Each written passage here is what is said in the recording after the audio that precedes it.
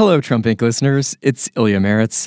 I am so excited to be talking to you now to tell you about episode 2 in a new audio series Andrea Bernstein and I have been working on for ProPublica and on the media. It's called We Don't Talk About Leonard. Ever since Trump was president and then wouldn't let go of power, Andrea and I have been thinking and reporting about the stresses on our democracy. About a year ago, we started to work with ProPublica, unraveling how one of the final backstops of our system, the courts, have been under pressure.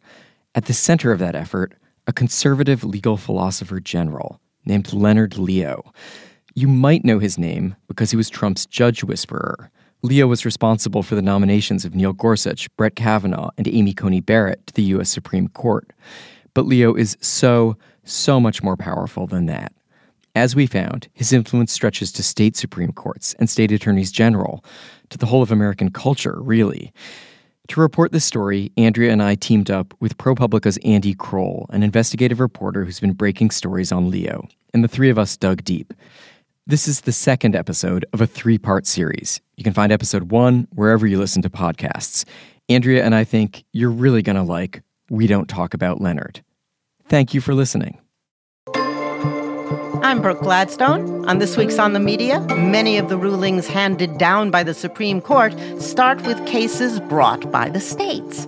And one influential conservative group is busy working those refs. We're going to have a conversation this morning about state attorneys general. And this is an issue of great importance to the Federalist Society. I think the Attorney General's offices have gotten more interested in national issues over the last 30 years. A number of them have gone on to judgeships, have gone on to other high-profile positions within the judiciary. And I was like, solicitor? That sounds like, does he wear a wig? What is that? For this wonderful conversation about being a state solicitor general, the tensions, the conflicts, the fun, the tears, the joy, all of it. Like if you're a solicitor general or you work in a solicitor general's office, you get to sort of have this national practice.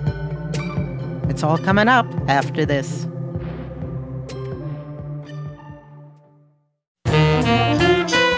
Each election season, political memoirs abound, doorstops that sometimes divulge more than intended. No matter how diligently they present themselves in the most electable light, they always reveal themselves, their insecurities, their fears, their ambitions. How to read a Politico on this week's On the Media from WNYC. Find On the Media wherever you get your podcasts. From WNYC in New York, this is On the Media. I'm Brooke Gladstone, and we're 1 week into the United States Supreme Court's new term. The justices are returning to the bench under a cloud of ethics controversies, and with public opinion of the court at a historic low. About that cloud, one news organization has done more than most any to expose how some members of the bench have violated ethics and rejected norms. And that organization has been our partner in the investigation you're about to hear. It's part 2 of our 3-part collaboration with ProPublica called We Don't Talk About Leonard, an investigation into the rise of the conservative legal movement and Leonard Leo, the secret behind its stunning success. In this hour, reporters Andrea Bernstein, Ilya Marritz, and Andy Kroll will be our guides. Last week, Andrea took us back to Leo's earliest days. I'm looking for yearbooks. His high school in New Jersey. Okay, I've got the 83 yearbook. I'm opening it up. We heard from a former classmate about his deep interest in the law and his convictions. He was always passionate about being anti-abortion. He was very steadfast in that belief. We learned about a college professor who was an important early influence. The law schools are overwhelmingly tilted to the left, certainly in the area of constitutional law. And we charted the rise of Leo's influence on the conservative movement, his decades-long association with the Federalist Society, an avid promoter of conservative legal doctrine, whose mantra is, ideas have consequences. But more importantly, that policy is people. So you have to connect those ideas to the right people who have access to the levers of power.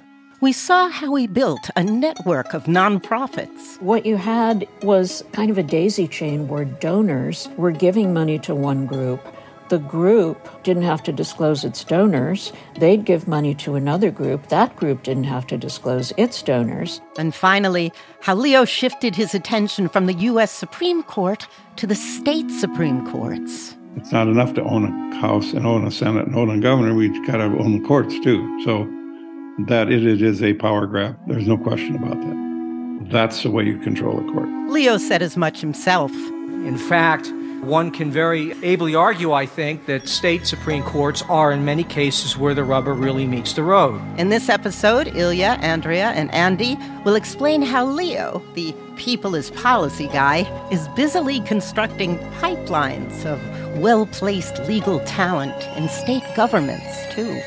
Here's Ilya. Mike Black is an attorney in Montana. He got his degree from Cornell Law in the late 1980s, which is where he crossed paths with Leonard Leo. Leonard Leo was in my law school class. We lived in the same dorm first year of law school. Black says Leonard Leo stood out. For one thing, he looked young. He was young. He got his undergraduate degree and law degree in just 6 years. I don't even think he was old enough to drink. I don't think he was even 21 years old at the time. Like other classmates we've spoken with, Black remembers Leo for wearing suits to class. It was a vibe. He had an agenda, he had an ideology, and he was very serious about it. Leo had founded the Cornell Law chapter of the Federalist Society. It was a pretty new organization then, and Black didn't see them or Leo going far. It was all this talk about the original meaning of the Constitution at the time the founders wrote it. It wasn't something that I personally took very seriously, and frankly, I was clearly wrong, because I should have taken it more seriously. After Cornell, Mike Black ended up in Montana practicing law. For nearly a quarter century, he did not think about Leonard Leo. In 2013, Mike Black is working for the Montana Attorney General as a career employee heading up the civil division. The AG just changed from a Democrat to a Republican, so there are a bunch of new people in the office. And Black has something to discuss with one of them. So he takes a walk down the hall to speak with his new colleague. I went into his office, and on his bookshelf were all these bobbleheads. And there was like Scalia for sure, and I think probably Alito. There were like 4 or 5. I don't remember how many there were. And then there was this one younger looking guy. And I said, well, who the heck is this? And he goes, well, that's Leonard Leo. Black looks at his colleague, a man named Lawrence Van Dyke, the Montana Solicitor General. He looks at the bobblehead doll, a miniature of someone he used to know. I think I laughed. And I told Lawrence that, well, I went to law school with Leonard, and I can't believe that there's a bobblehead doll of him. And it was clear that Lawrence was enamored with Leonard and considered him a friend. And ultimately, I think it's been borne out that Leonard Leo is a patron of Lawrence Van Dyke. But at the time, I just thought it was funny. Leonard Leo was on that shelf of bobbleheads alongside Supreme Court justices. It's a visible manifestation of the work he's done to shape the court. But if that's all he did, he wouldn't be as influential as he is today, because the justices would only be hearing those cases that happened to get to them. Leo has done something maybe more impressive, something not many people know about. He's built a system that makes it much more likely that the right cases get to the high court, the cases he and his ideological brethren believe are most likely to nudge the law in the direction they think it should go. He does this by taking an active interest in other parts of the legal world. Lower court judges, state courts, state attorneys general, and solicitors general. People like Lawrence Van Dyke, the owner of the Leonard Leo bobblehead doll. And I was like, solicitor? That sounds like, does he wear a wig? What is that? This is Lawrence Van Dyke reflecting back on the start of his career on a recent podcast. I definitely didn't know anything about solicitor generals. That was the first time I heard the term, and I thought it was a funny term at the time. It was new to me, too, when we started this reporting. I got interested after speaking with a former Republican attorney general. This AG told me that solicitors general play a pivotal role in Leo's system. In most states, the elected attorney general chooses his or her solicitor general, and it's the solicitor who argues a state's big cases in the Supreme Court and appeals courts. The Supreme Court struck down President Biden's plan to cancel up to $20,000 in student loan debt for millions of Americans. Despite growing dangers from climate change, tonight the U.S. Supreme Court curbing the government's power to fight it. An ideologically split U.S. Supreme Court has upheld Ohio's controversial use it or lose it voting law.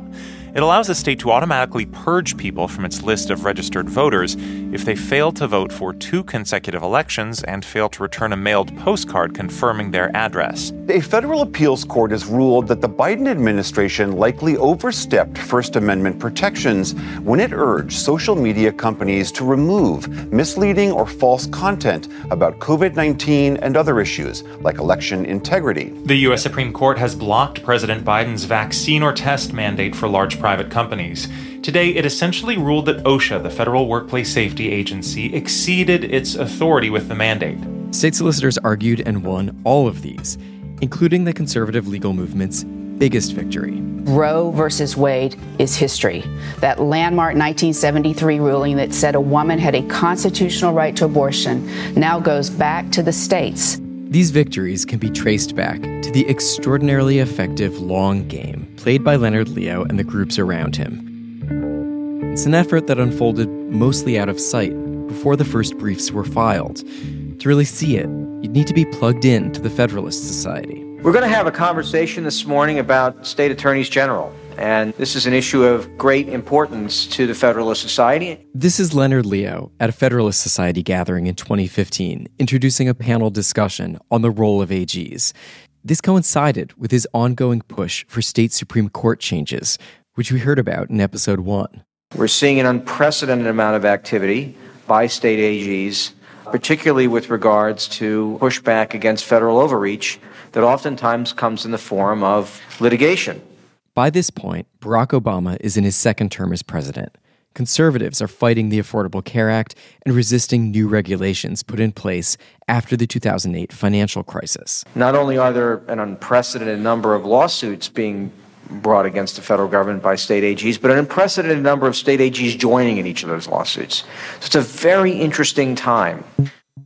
What's really interesting is what Leonard Leo was doing behind the scenes. One, and this is classic Leonard Leo, a group he had influence over in an informal way was pouring money into a group that in turn put money into elections for state attorneys general. In 2014, the AG's campaign group, the Republican Attorneys General Association, became a standalone group called RAGA. The first 17 contributions were each for $350. Then came a contribution for $250,000. It was from the Judicial Crisis Network, a group formerly known as the Judicial Confirmation Network, or JCN, a Leo-connected entity that, among other things, funnels money into campaigns. Under a different name, JCN remains RAGA's biggest and most reliable funder today. 2, he was organizing them. RAGA has a sister group dedicated to policy. The Judicial Crisis Network also funds it. They do weekly calls where solicitors share what they're doing. The calls are Thursday afternoons. There are regular retreats and seminars where these days scholars and activists talk about issues like election integrity and woke corporations. The effect of this is to draw state AG's attention and resources into national policy issues. Their more typical bread and butter focus would be consumer protection or Medicaid fraud. On that podcast, Lawrence Van Dyke explained it like this. If you have the right position in state government, you get to sort of have this national practice. Lastly, there's personnel. When a Republican AG has an opening, I've been told by a former state AG, Leo has suggested the names of potential staffers, pre-vetted for ideology and skills. He won't say, hire this person in a bossy way. He'll say, this is a good guy. You should check him out. One such guy was Lawrence Van Dyke, owner of the Leonard Leo bobblehead doll. Montana is a state that sometimes has a hard time attracting the most highly qualified candidates. So when Lawrence Van Dyke arrived, people noticed. He graduated magna cum laude from Harvard Law. He was an editor on the Harvard Law Review. On a podcast recently, Van Dyke said that put him on a path. While I was in law school, there's a combination of being on Law Review and being very interested in religious liberties made me more interested in the appellate legal issues route. After law school, he goes to work at a big Republican-oriented law firm in Washington, under the tutelage of the son of a Supreme Court justice. I worked very heavily with Gene Scalia, doing labor stuff, but mostly admin law, and of course, clerking on the D.C. circuits. Before becoming Assistant Solicitor General briefly in Texas. But for all those qualifications, attorney Mike Black found there were things Van Dyke couldn't or wouldn't do. Obviously very bright, writes well, very opinionated, but he wasn't very seasoned as a lawyer. He didn't understand the nuts and bolts of what we did every day very well. Like establishing the facts of a case through discovery and depositions. Not only did he not understand the nuts and bolts, he didn't seem particularly interested in learning what they were. Black says, and others in the Montana AG's office told us the same, if a case didn't line up with Van Dyke's views, he didn't want to take it. One example was a Montana law that restricted political spending in state judicial races. And this was a hard case to defend, don't get me wrong. I mean, we were defending a restriction on speech in an election, which is a tough row to hoe, but at least with respect to the history of Montana and the culture of our elections, it was an important case. Like the law or not, Black thought it was Van Dyke's job as solicitor to defend it. He didn't. I mean, he literally refused to get involved. Lawrence Van Dyke declined to do an interview with us and did not answer a detailed list of questions. We can tell from his emails from that time that what lit Van Dyke up were cases about national issues involving religion, guns, and out-of-state litigants. For example, he recommended that Montana join a challenge to New York's restrictive gun laws passed after the Sandy Hook school massacre, adding, as an aside in an email, plus, semi-automatic firearms are fun to hunt elk with, as the attached picture attests. Smiley face. He liked guns. He liked shooting guns. He liked talking about guns.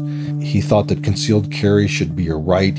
While he was solicitor, Van Dyke served on 2 Federalist Society executive committees on religious freedom and separation of powers, and he communicated regularly with Federalist Society officials and allied law professors.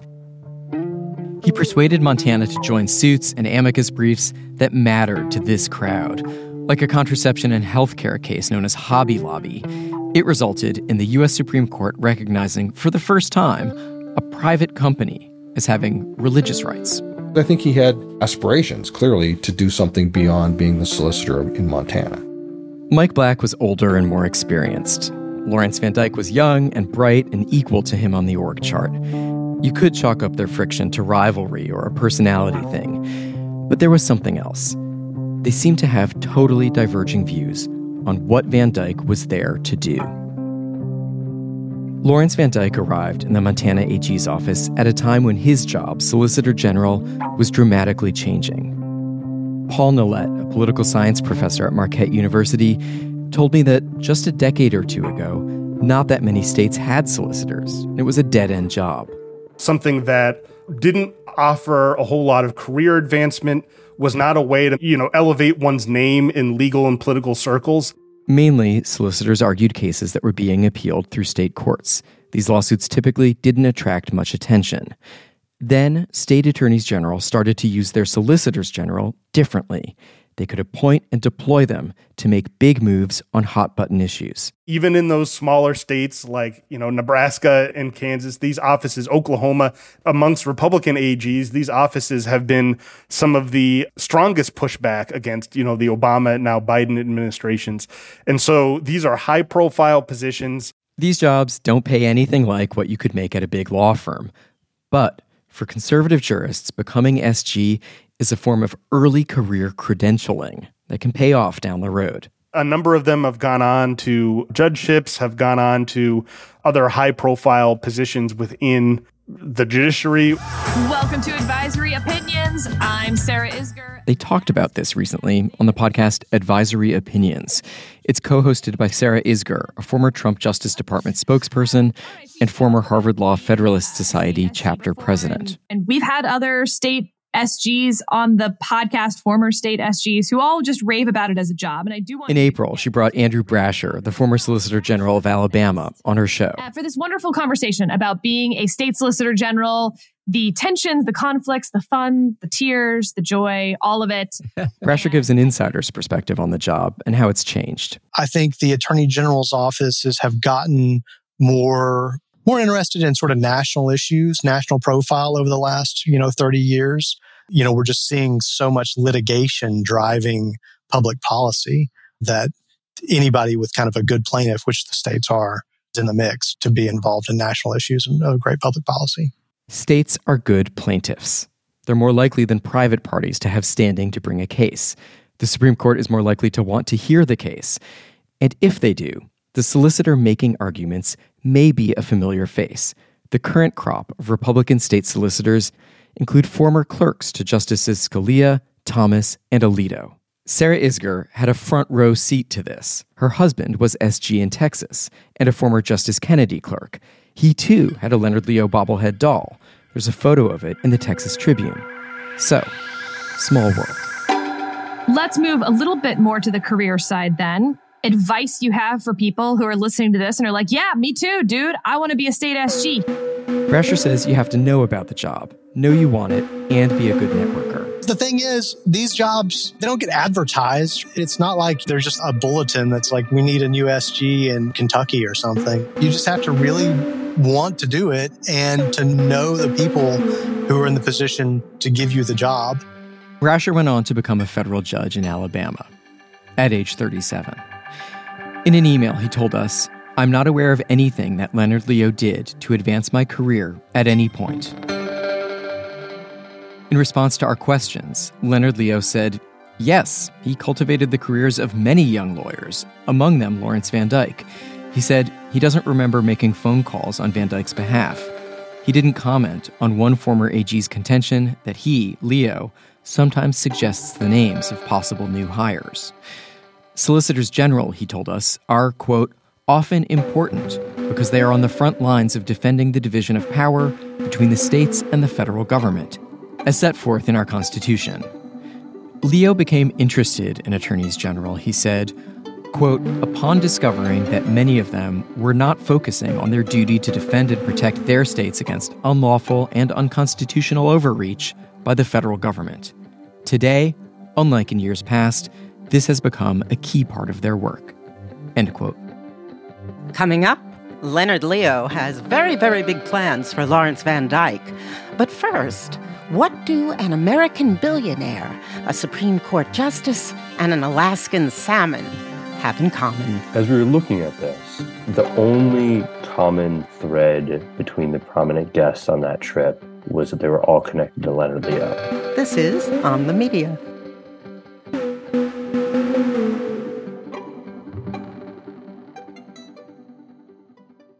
At Radiolab, we love nothing more than nerding out about science, neuroscience, chemistry. But we do also like to get into other kinds of stories. Stories about policing or politics, country music, hockey, sex, of bugs.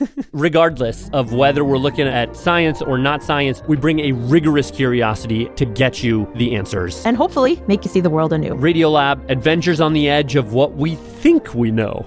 Wherever you get your podcasts. This is On the Media. I'm Brooke Gladstone. You're listening to our series, reported in collaboration with ProPublica, called We Don't Talk About Leonard. As we just heard, at the same time Leonard Leo was helping to promote and credential new legal talent, he was also attending to practical matters, fundraising and cultivating the kind of relationships with wealthy donors that can fuel a movement for years and even decades. ProPublica's Andy Kroll and Andrea Bernstein have this part of the story.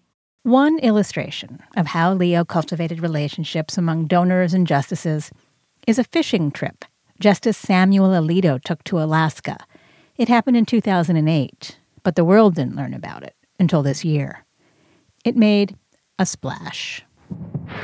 A new report from ProPublica claims Samuel Alito accepted a lavish vacation from a conservative billionaire with frequent business before the High Court. See the guy in the red in the middle of the picture holding the gigantic fish. That is Justice Samuel Alito. Now, in an unusual move, Alito is defending himself in the press, writing in a Wall Street Journal op-ed that the seat on the plane on Paul Singer's private jet would otherwise have been unoccupied. It was our ProPublica colleagues Justin Elliott, Josh Kaplan, and Alex Myerjeski who broke the story. They figured out that Alito had taken a flight on a private plane paid for by a hedge fund manager named Paul Singer. Singer and Alito stayed at a fishing lodge at the invitation of Californian Robin Arkley. He owns a mortgage servicing company. Josh says, at first it wasn't clear what linked Alito and Singer and Arkley. Then it came to them. The only common thread between the prominent guests on that trip was that they were all connected to Leonard Leo. Singer was a big dollar Federalist Society donor. Robin Arkley provided seed money for the Judicial Crisis Network, that Leo-connected group. Leonard Leo himself was on the trip. There's a photo of Leo with other guests holding a big fish in front of a seaplane. Another guest on the outing was a federal judge named Raymond Randolph. Leo clerked for him after law school. And as we were digging on this, we learned that Leo actually, he helped organize it. He played an important role in connecting Alito with this billionaire. Leo was the one that invited the billionaire Singer on the trip. Leo asked Singer if he and Alito could fly there on the billionaire's jet. Leo actually secured these very expensive private jet flight across the country for a sitting Supreme Court justice. That's Josh's co-reporter, Justin Elliott. They got their hands on an email chain in which, after they got back from the fishing trip, Paul Singer had apparently expected to receive a shipment of salmon, and it had never arrived in New York, where Singer lives. And Singer actually sent an email to Leo about this, half jokingly saying the salmon, they've escaped. And then Leo, in turn, forwarded that along to another donor, this guy, Rob Arkley, who owned the fishing lodge where they hosted Alito, where the fishing trip happened, to take care of it and get Paul Singer his salmon. Justice Alito has acknowledged the trip and said there was no need to inform the public because, quote, accommodations and transportation for social events were not reportable gifts. If Alito had chartered the plane himself, people in the industry estimate, the flight alone could have cost him $100,000. One way. Singer told ProPublica he did not organize the trip and did not discuss his business with Justice Alito. This Alaska trip was the first time Singer and Alito met, and Alito must have impressed Singer, because by 2010, he was introducing the justice at a black tie dinner. Dessert this evening comes with a lecture by one of America's greatest and most influential legal minds, the Honorable Samuel Alito. Singer calls Alito a, quote, model Supreme Court justice. Thank you all very much. Thank you. Thank you for the very warm welcome, and thank you, Paul, for the very kind introduction. How's that? Can you hear me okay? Alito and Singer intersect again in 2014, when Singer has a case before the U.S. Supreme Court. A unit of Singer's hedge fund had purchased distressed Argentinian debt years earlier. Argentina is repaying its other creditors pennies on the dollar. Singer insists his fund must be repaid in full. Argentina will default on its obligation to bondholders tomorrow if nothing changes. Argentina's president, Cristina Fernández de Kirchner, blames the brinksmanship on, quote, vulture capitalists, picking at the bones of Argentina's economy. But Paul Singer, the billionaire bondholder calling in Argentina's loan, says any damage is self-inflicted. Singer takes the fight all the way to the U.S. Supreme Court, and he prevails. Justice Alito votes with the 7-1 majority in favor of the hedge fund. There was quite a bit of press coverage at the time. Justice Alito has said he didn't know Singer was involved, since Singer, as an individual, was not a named party to the lawsuit. When our colleagues asked Leonard Leo about the fishing trip, he said of the justices, no objective and well-informed observer of the judiciary honestly could believe that they, the justices, decide cases in order to cull favor with friends or in return for a free plane seat or fishing trip. There's another way to look at the Justice Alito, Leonard Leo, Paul Singer triangle. Getting close to a Supreme Court justice, people in Washington have told me, is a huge flex. Andrea and I spoke to someone who did this, an evangelical minister, the Reverend Rob Schenck. He was a longtime anti-abortion activist, but came to regret some of his tactics. Reverend Schenck and Leo were not in the same circle, though they worked on the same issues. Schenck told us how he first got close to Supreme Court Justices Thomas and Alito. He uses the term feet of clay, a biblical reference to weaknesses in powerful people.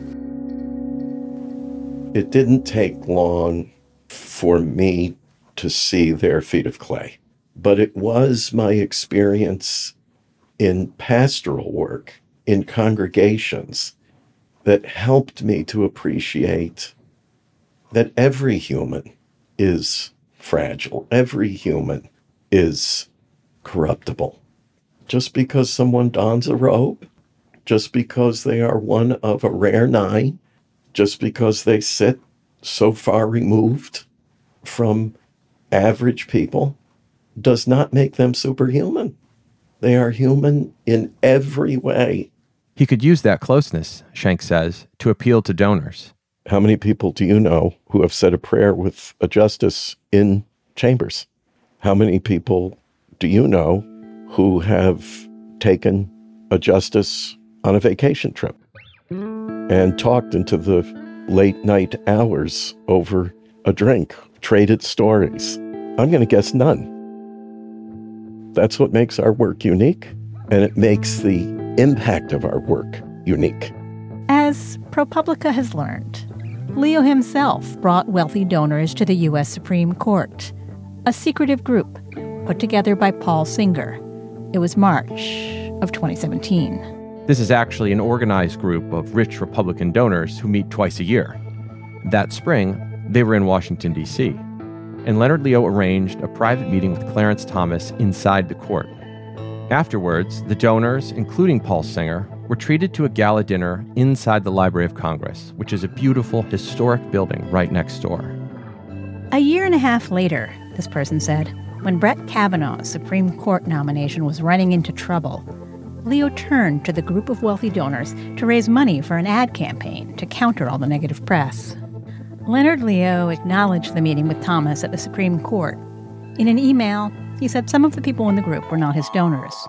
Quote, "But they are thought leaders who should know more about the Constitution and the rule of law.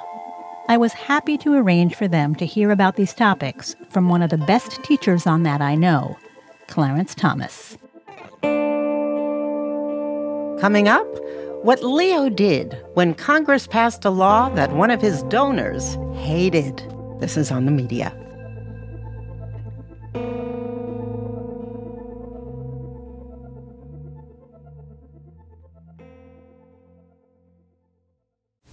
For so many Black people, The Wiz feels like home. The new stage revival has Broadway buzzing. And as it gears up for a national tour, we'll consider the impact this story continues to have 50 years down the yellow brick road. I'm Kai Wright. Join me on the next Notes from America as we pay tribute to The Wiz. Listen wherever you get your podcasts.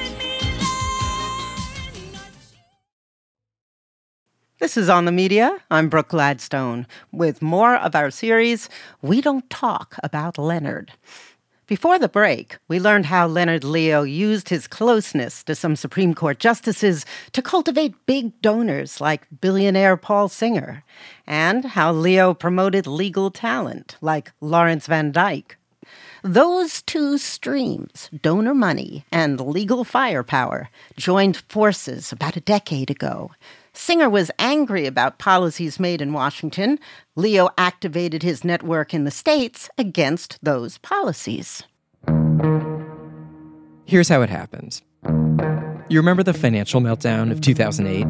Shock and panic evident on the faces of those on the trading floor. In response, there was an overhaul of banking rules designed to prevent another crisis. These reforms represent the strongest consumer financial protections in history. The new laws spurred a powerful, long-lasting counter-reaction. The Tea Party, forged in frustration, fed up, and fighting mad.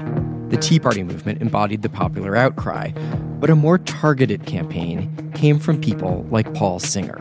Did Dodd-Frank create a safer system? No. It created a more brittle system. Here he is in 2011. Singer chops and pinches the air with precision. He rarely cracks a joke.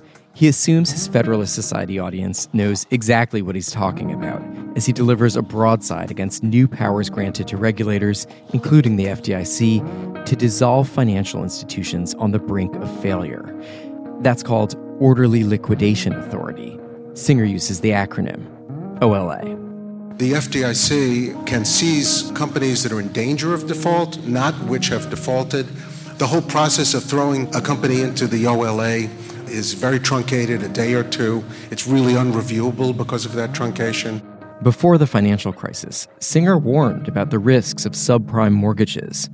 Now, he says, the danger is bad regulation. What the ironically named Orderly Liquidation Authority will do is create a much more intense and powerful effect than even 2008, a black hole in the next crisis. I do not look forward to if and when this procedure is contemplated or thought to be on the horizon. That was in late 2011. Singer didn't just give speeches. In 2012, he and Leonard Leo scheduled a conference call with the then Attorney General of Texas, Greg Abbott. He's now the governor. Leo actually had 3 meetings on the calendar with Abbott in the space of just a few months. One of them was described as phone call, Dodd-Frank issue. We know all this from records obtained by the group Accountable.us. A small Texas bank sued to block the Dodd-Frank law. Their lawyers were also invited. Not long after, Texas joined this small bank's lawsuit as a co-plaintiff. 10 other Republican AGs went along as well. They also added a new argument, Orderly Liquidation Authority, Paul Singer's bugaboo.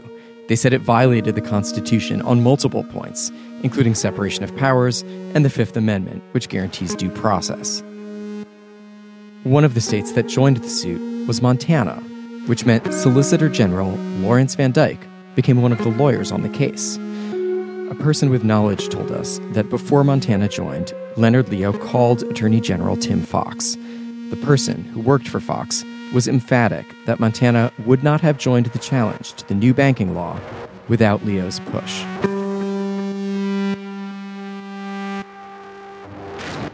Fox went on the radio and said it was about standing up for Main Street. What we're seeking to do is protect Montana's interests and the little guy in all of this.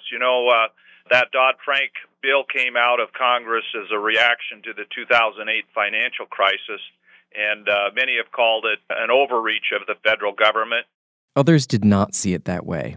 One Republican AG who didn't join the case told us it wasn't critical to his state's interests. A high-ranking person in Texas AG Greg Abbott's office told us they didn't believe the suit was well-founded and thought it would likely fail. Other parts of Leo's network did get active, though. In its annual tax return, the Judicial Crisis Network reported spending money on media, quote, surrounding the filing of a lawsuit over the Dodd-Frank law. When Indiana's Republican Attorney General did not sign on to this lawsuit, the Washington Times ran an opinion piece by JCN's Policy Council, speculating that Indiana's AG may have been motivated by, quote, strong alliances with Wall Street banks. In 2015, the skeptics of this lawsuit were proven right. A federal judge tossed the challenge to Orderly Liquidation Authority, and the AGs dropped out of the case. It was a loss. But consider this. The chief legal officers of 11 states, and we know states make great plaintiffs, opposed a law that a billionaire Federalist Society donor despised. The argument against Orderly Liquidation Authority was considered by a federal appeals court, the last stop before the Supreme Court. Paul Singer did not respond to our questions about this.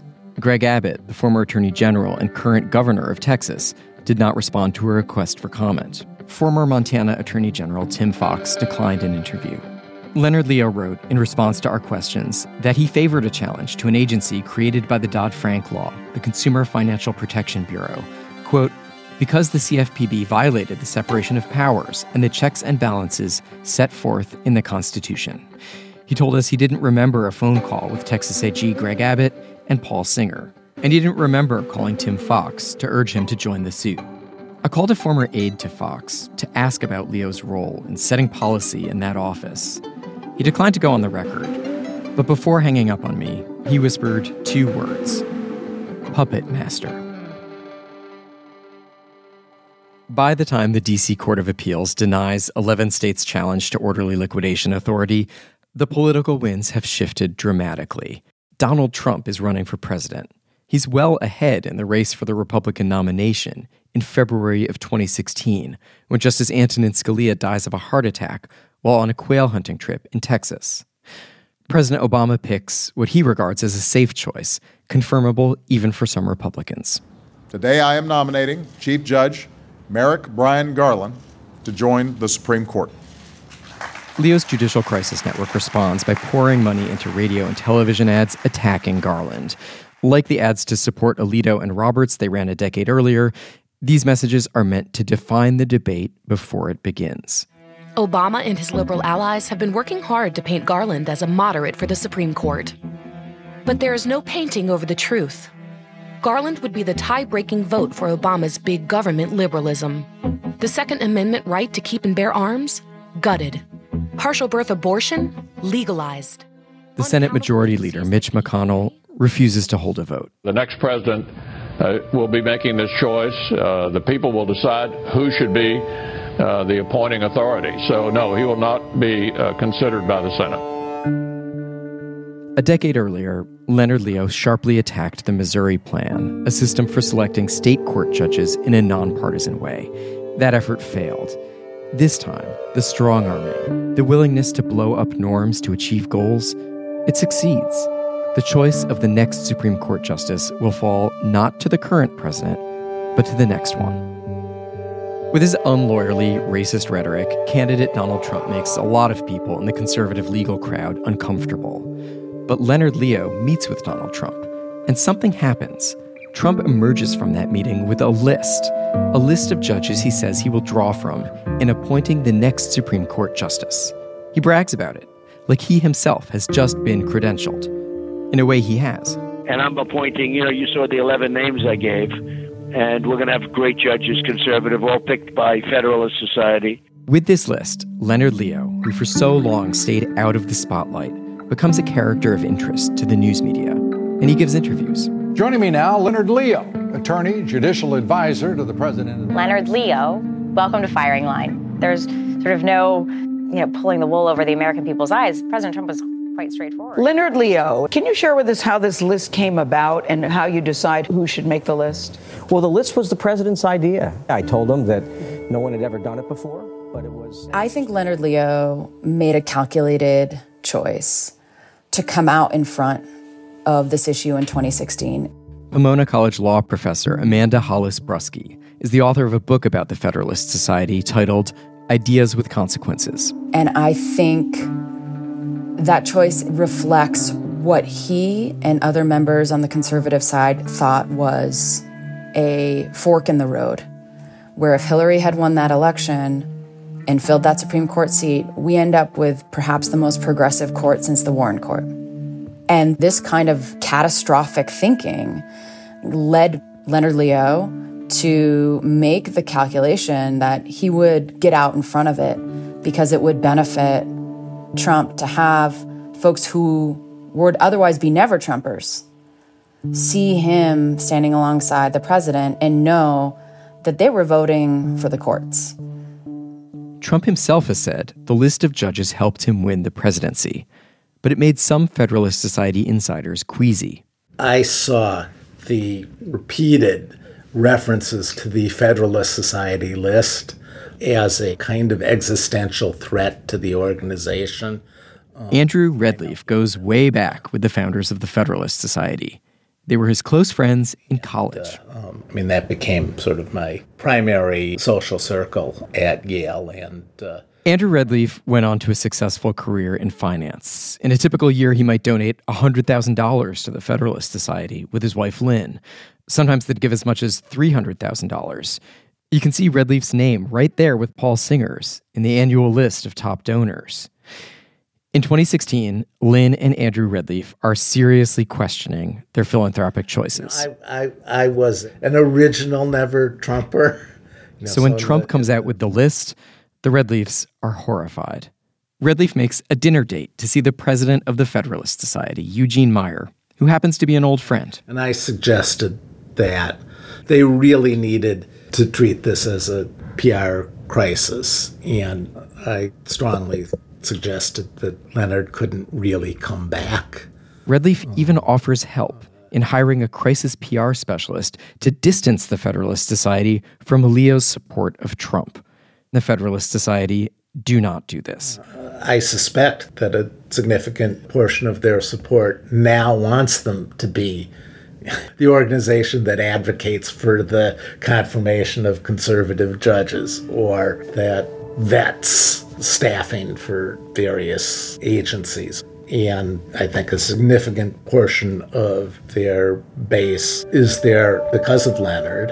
And Redleaf asked that his name be removed from the Federalist Society Board of Visitors. The Federalist Society did not respond to our questions.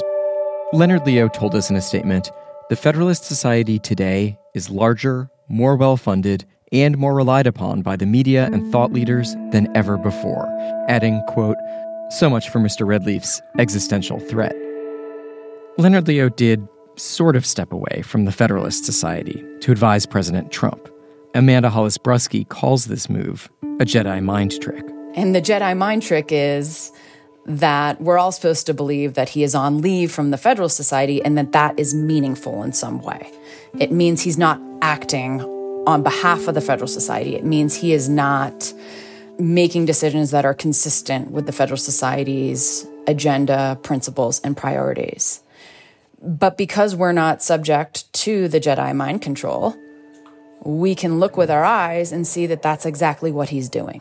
Leonard Leo, thank you for being here. We had a list that you worked on very hard. Leo never takes a formal role with the Trump administration, but he makes his mark early. Even before Trump is sworn in December 2016, Leo sounds out a judge on the 10th Circuit Court of Appeals, Neil Gorsuch, to fill the vacant seat on the Supreme Court. He was on candidate Trump's second list of possible justices. Gorsuch wrote in his Senate questionnaire, "On about December 2nd, 2016, I was contacted by Leonard Leo, who was working with the president-elect transition team regarding the Supreme Court vacancy. I had additional follow-up communications with Mr. Leo shortly thereafter." After being tapped by Leo, Gorsuch is interviewed by incoming White House counsel Don McGahn, who himself is a longtime Federalist Society member. Then he's nominated and confirmed to a lifetime seat on the High Court by the Senate. The pattern repeats. Leo is influencing not only Supreme Court nominations, but also the choices for federal judges at all levels. By the end of 2020, Trump has appointed 28% of all sitting federal judges. More than half of these new judges are Federalist Society members. President Trump began his term having to fill 150 vacancies in the federal courts. The Senate confirming its 200th judge under the Trump administration. There has been one constant in the Trump administration, a steady stream of the president's judicial nominees to federal courts from one end of the country to the other. You know, when I got in, we had over 100 federal judges that weren't appointed. Now, I don't know why Obama left that. It was like a big, beautiful present to all of us. Why the hell did he leave that? In 2019, Trump makes yet another nomination to the federal bench. Thank you, Chairman Graham, Ranking Member Feinstein, and committee members, and thank you. The former Solicitor General of Nevada and Montana, bobblehead owner, Lawrence Van Dyke. I'm deeply honored and grateful to be before this committee today, and I want to thank the President for the honor of this nomination. His path from Montana to here looks like this. After complaining that he didn't have enough say over what cases to take, Van Dyke quit his solicitor job to run for state Supreme Court. Hi, I'm Lawrence Van Dyke, and I'm running for the Montana Supreme Court. You know, most Montanans are understandably fed up with an overreaching federal government. As a fifth-generation... The Federalist Society hosted the only public forum for candidates. Dark money poured into the race. Van Dyke lost. But he wasn't out of work for long. Leo made at least one call to an AG. Van Dyke soon became Solicitor General in Nevada. There, Van Dyke gets a court injunction to block expanded overtime pay. He joins Friend of the Court briefs on supporting religion in the public square and against greenhouse gas regulation. Much more than in Montana, Van Dyke is simpatico with Nevada's conservative AG. One former colleague told us Van Dyke could have done what he did in Nevada in any state with an attorney general who happened to want to push a Federalist Society agenda. When that job ends, Van Dyke goes to the Department of Justice, briefly in the Environment and Natural Resources Division, where he defends Trump policies, undoing earlier efforts to limit the emissions that cause climate change. This is his job when President Trump nominates him to the federal bench. To the Senate Judiciary Committee, Van Dyke presents himself as a Westerner and a bit of an outsider. I followed in my father's footsteps and got degrees in engineering and management and worked in the family business. And it was only later in life, after Cheryl and I had children, that we made the momentous decision to drive a U-Haul clear across the United States to attend Harvard Law School. What a culture shock for a family from the rural West. He's confirmed to the 9th Circuit Court of Appeals. Thank you all. Congratulations, and that will conclude the hearing. Once on the bench, Van Dyke quickly gets a reputation for abrasiveness. The New Republic calls him the rude Trump judge who's writing the most bonkers opinions in America. In one COVID lockdowns case, Van Dyke opines that in a crisis, access to guns can be considered a, quote, strong moral check on government power. I kind of thought when I became a judge, the days of advocacy are over. Lawrence Van Dyke on the podcast Regulatory Oversight. But there's several things in our court that I think actually means that your days of advocacy are not over when you become a judge, at least on the Ninth Circuit. Like, you think this case is wrong, and you're trying to convince your colleagues of that. So to the extent people out there are like, I would try to become a judge, but I just enjoy advocacy too much. Well, come to the Ninth Circuit. In September of 2020, President Trump releases a new list of possible nominees for the U.S. Supreme Court. It's his fourth. Our cherished rights are at risk, including the right to life and our great Second Amendment. It's now the height of the presidential race, so each of these names is a kind of campaign promise. The 20 additions I am announcing today would be jurists in the mold of Justices Antonin Scalia, Clarence Thomas, and Samuel Alito. Their names are as follows: Bridget Beatty of Arizona, judge on the Ninth Circuit. By the time Trump comes to the end of the alphabet, more than a third of the names are alumni of state attorney general offices. Lawrence Van Dyke of Nevada, judge on the Ninth Circuit Court of Appeals. Lawrence Van Dyke had been a federal judge for all of 9 months. Now he was being talked about for the United States Supreme Court. And the first thing I thought was, I thought of the Leonard Leo bobblehead and Leonard Leo. Mike Black, Leo's law school classmate and colleague of Lawrence Van Dyke in the Montana Attorney General's office. You don't end up on that list of potential Supreme Court justices put out by President Trump without Leonard Leo's blessing, given the position that Lawrence is in. I mean, it's deductive reasoning. He got on that list because of Leonard.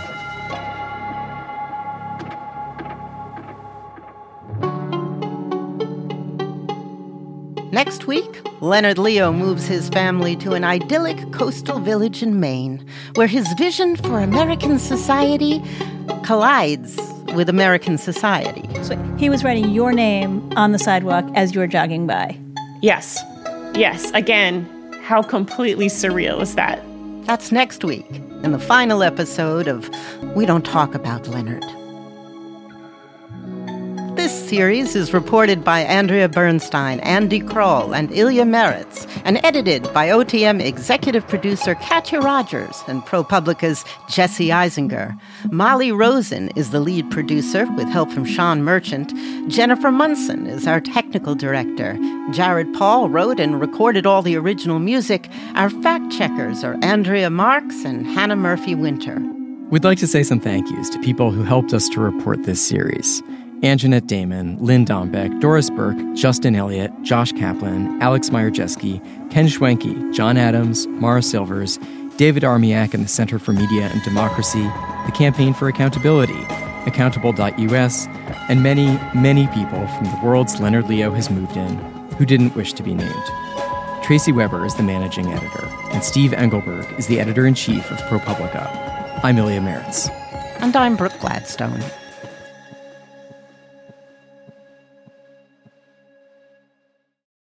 On Notes from America, we have conversations with people across the country about how we can truly become the nation that we claim to be. Each week, we talk about race, our politics, education, relationships, usually all of them, because everything's connected. And you, our listeners, are at the center of those conversations. I'm Kai Wright. Join me on Notes from America, wherever you get your podcasts.